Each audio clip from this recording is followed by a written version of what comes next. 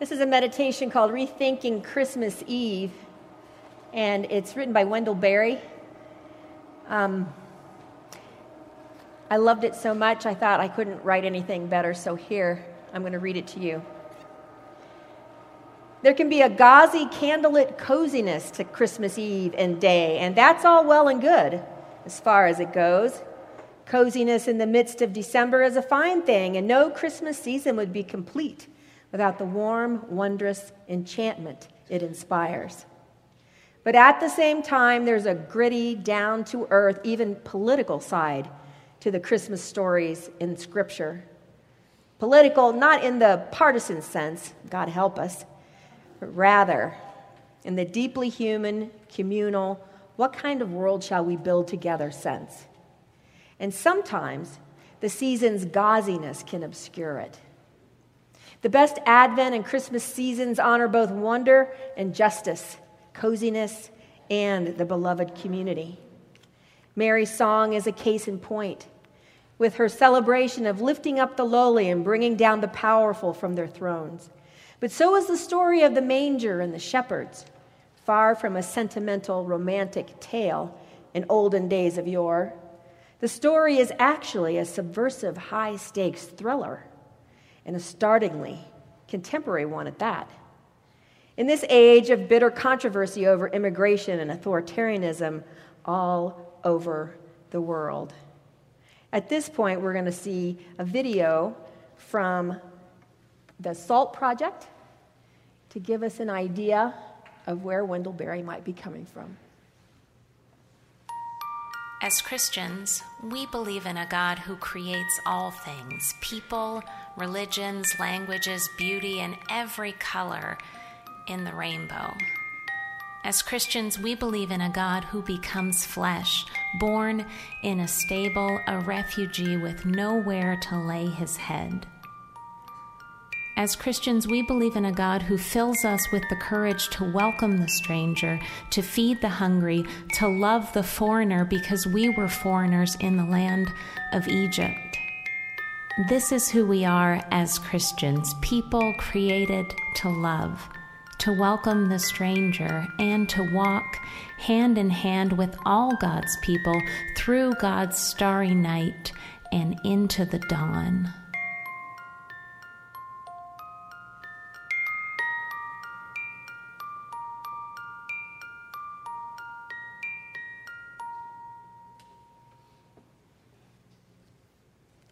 Immigration and authoritarianism. Don't inject politics into Christmas, but that's just it. The truth is, many Christian communities have already injected politics into Christmas, not by reading these issues into it, but by obscuring or ignoring the fact that they're already there, hidden in plain sight. Consider how Luke begins his story right out of the gates with a sentence that should take our breath away. In those days, a decree went out from Emperor Augustus that all the world should be registered. All the world? Think of the sheer ambition in that decree, the totalitarian appetite. A single comprehensive grid meant to fall across the whole creation, fixing its coordinates and seizing everything in a single grasp. Capturing everyone the way a hidden net camouflaged in the leaves suddenly springs up around its prey. And for what? Luke's early listeners would know right away, of course, for taxes, for tribute to the empire, for extracting value in order to build palaces and armies. In short, for strengthening the imperial grip. And those listeners would know, too, the implicit threat of force in such a decree, the unsaid or else, the chill in the air as the news spread far and wide. And so all went to their towns to be registered, everyone, even the sick and infirm, even a pregnant woman on the verge of giving birth. The image is Orwellian, a glimpse of the forced marches and bureaucratic control and authoritarian regimes to come. The Nazis, for example, with their meticulous records, took after Augustus. And so this striking beginning of the story, so far from a romantic portrait, sounds a clear note of imperial dominion and icy menace. Christmas begins not only with Gabriel's announcement to Mary, but also with the tyrant's announcement, his audacious, intimidating attempt at universal control. And God will be born in the midst of this world, in the wake of this brazen decree. But God will slip through the net and even use it for divine purposes. Like a masterful, mischievous trickster, God enlists Augustus' attempt to capture the world into part of his divine plan to save it. In Micah 5:2, since it is the decree, after all, that brings the family from Nazareth to Bethlehem, the house and family of David. David, that other child trickster who foiled Goliath. But even in Bethlehem, God will be born beyond the coordinates of imperial control. No address, no trackable trail. This is the deep meaning of no room in an inn.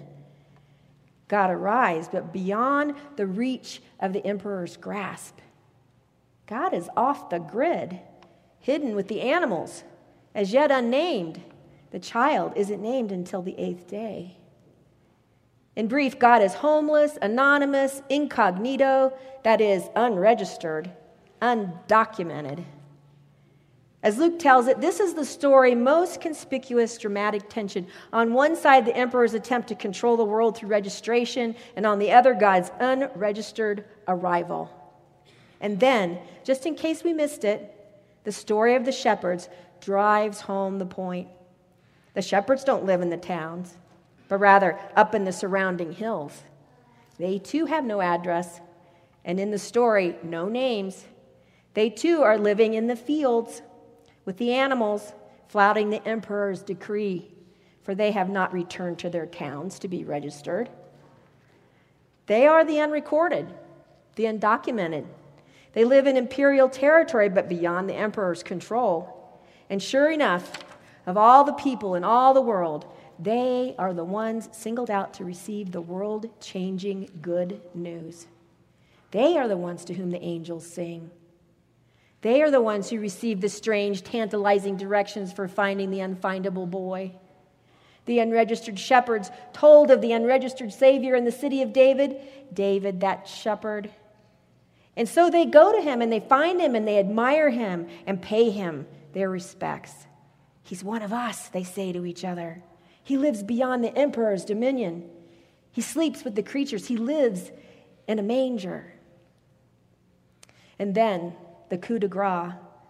The nameless shepherds issue their own public announcement, their counter decree, passing on to all what the angels proclaim to them. Good news of great joy for all people, for unto you is born this day in the city of David a Savior.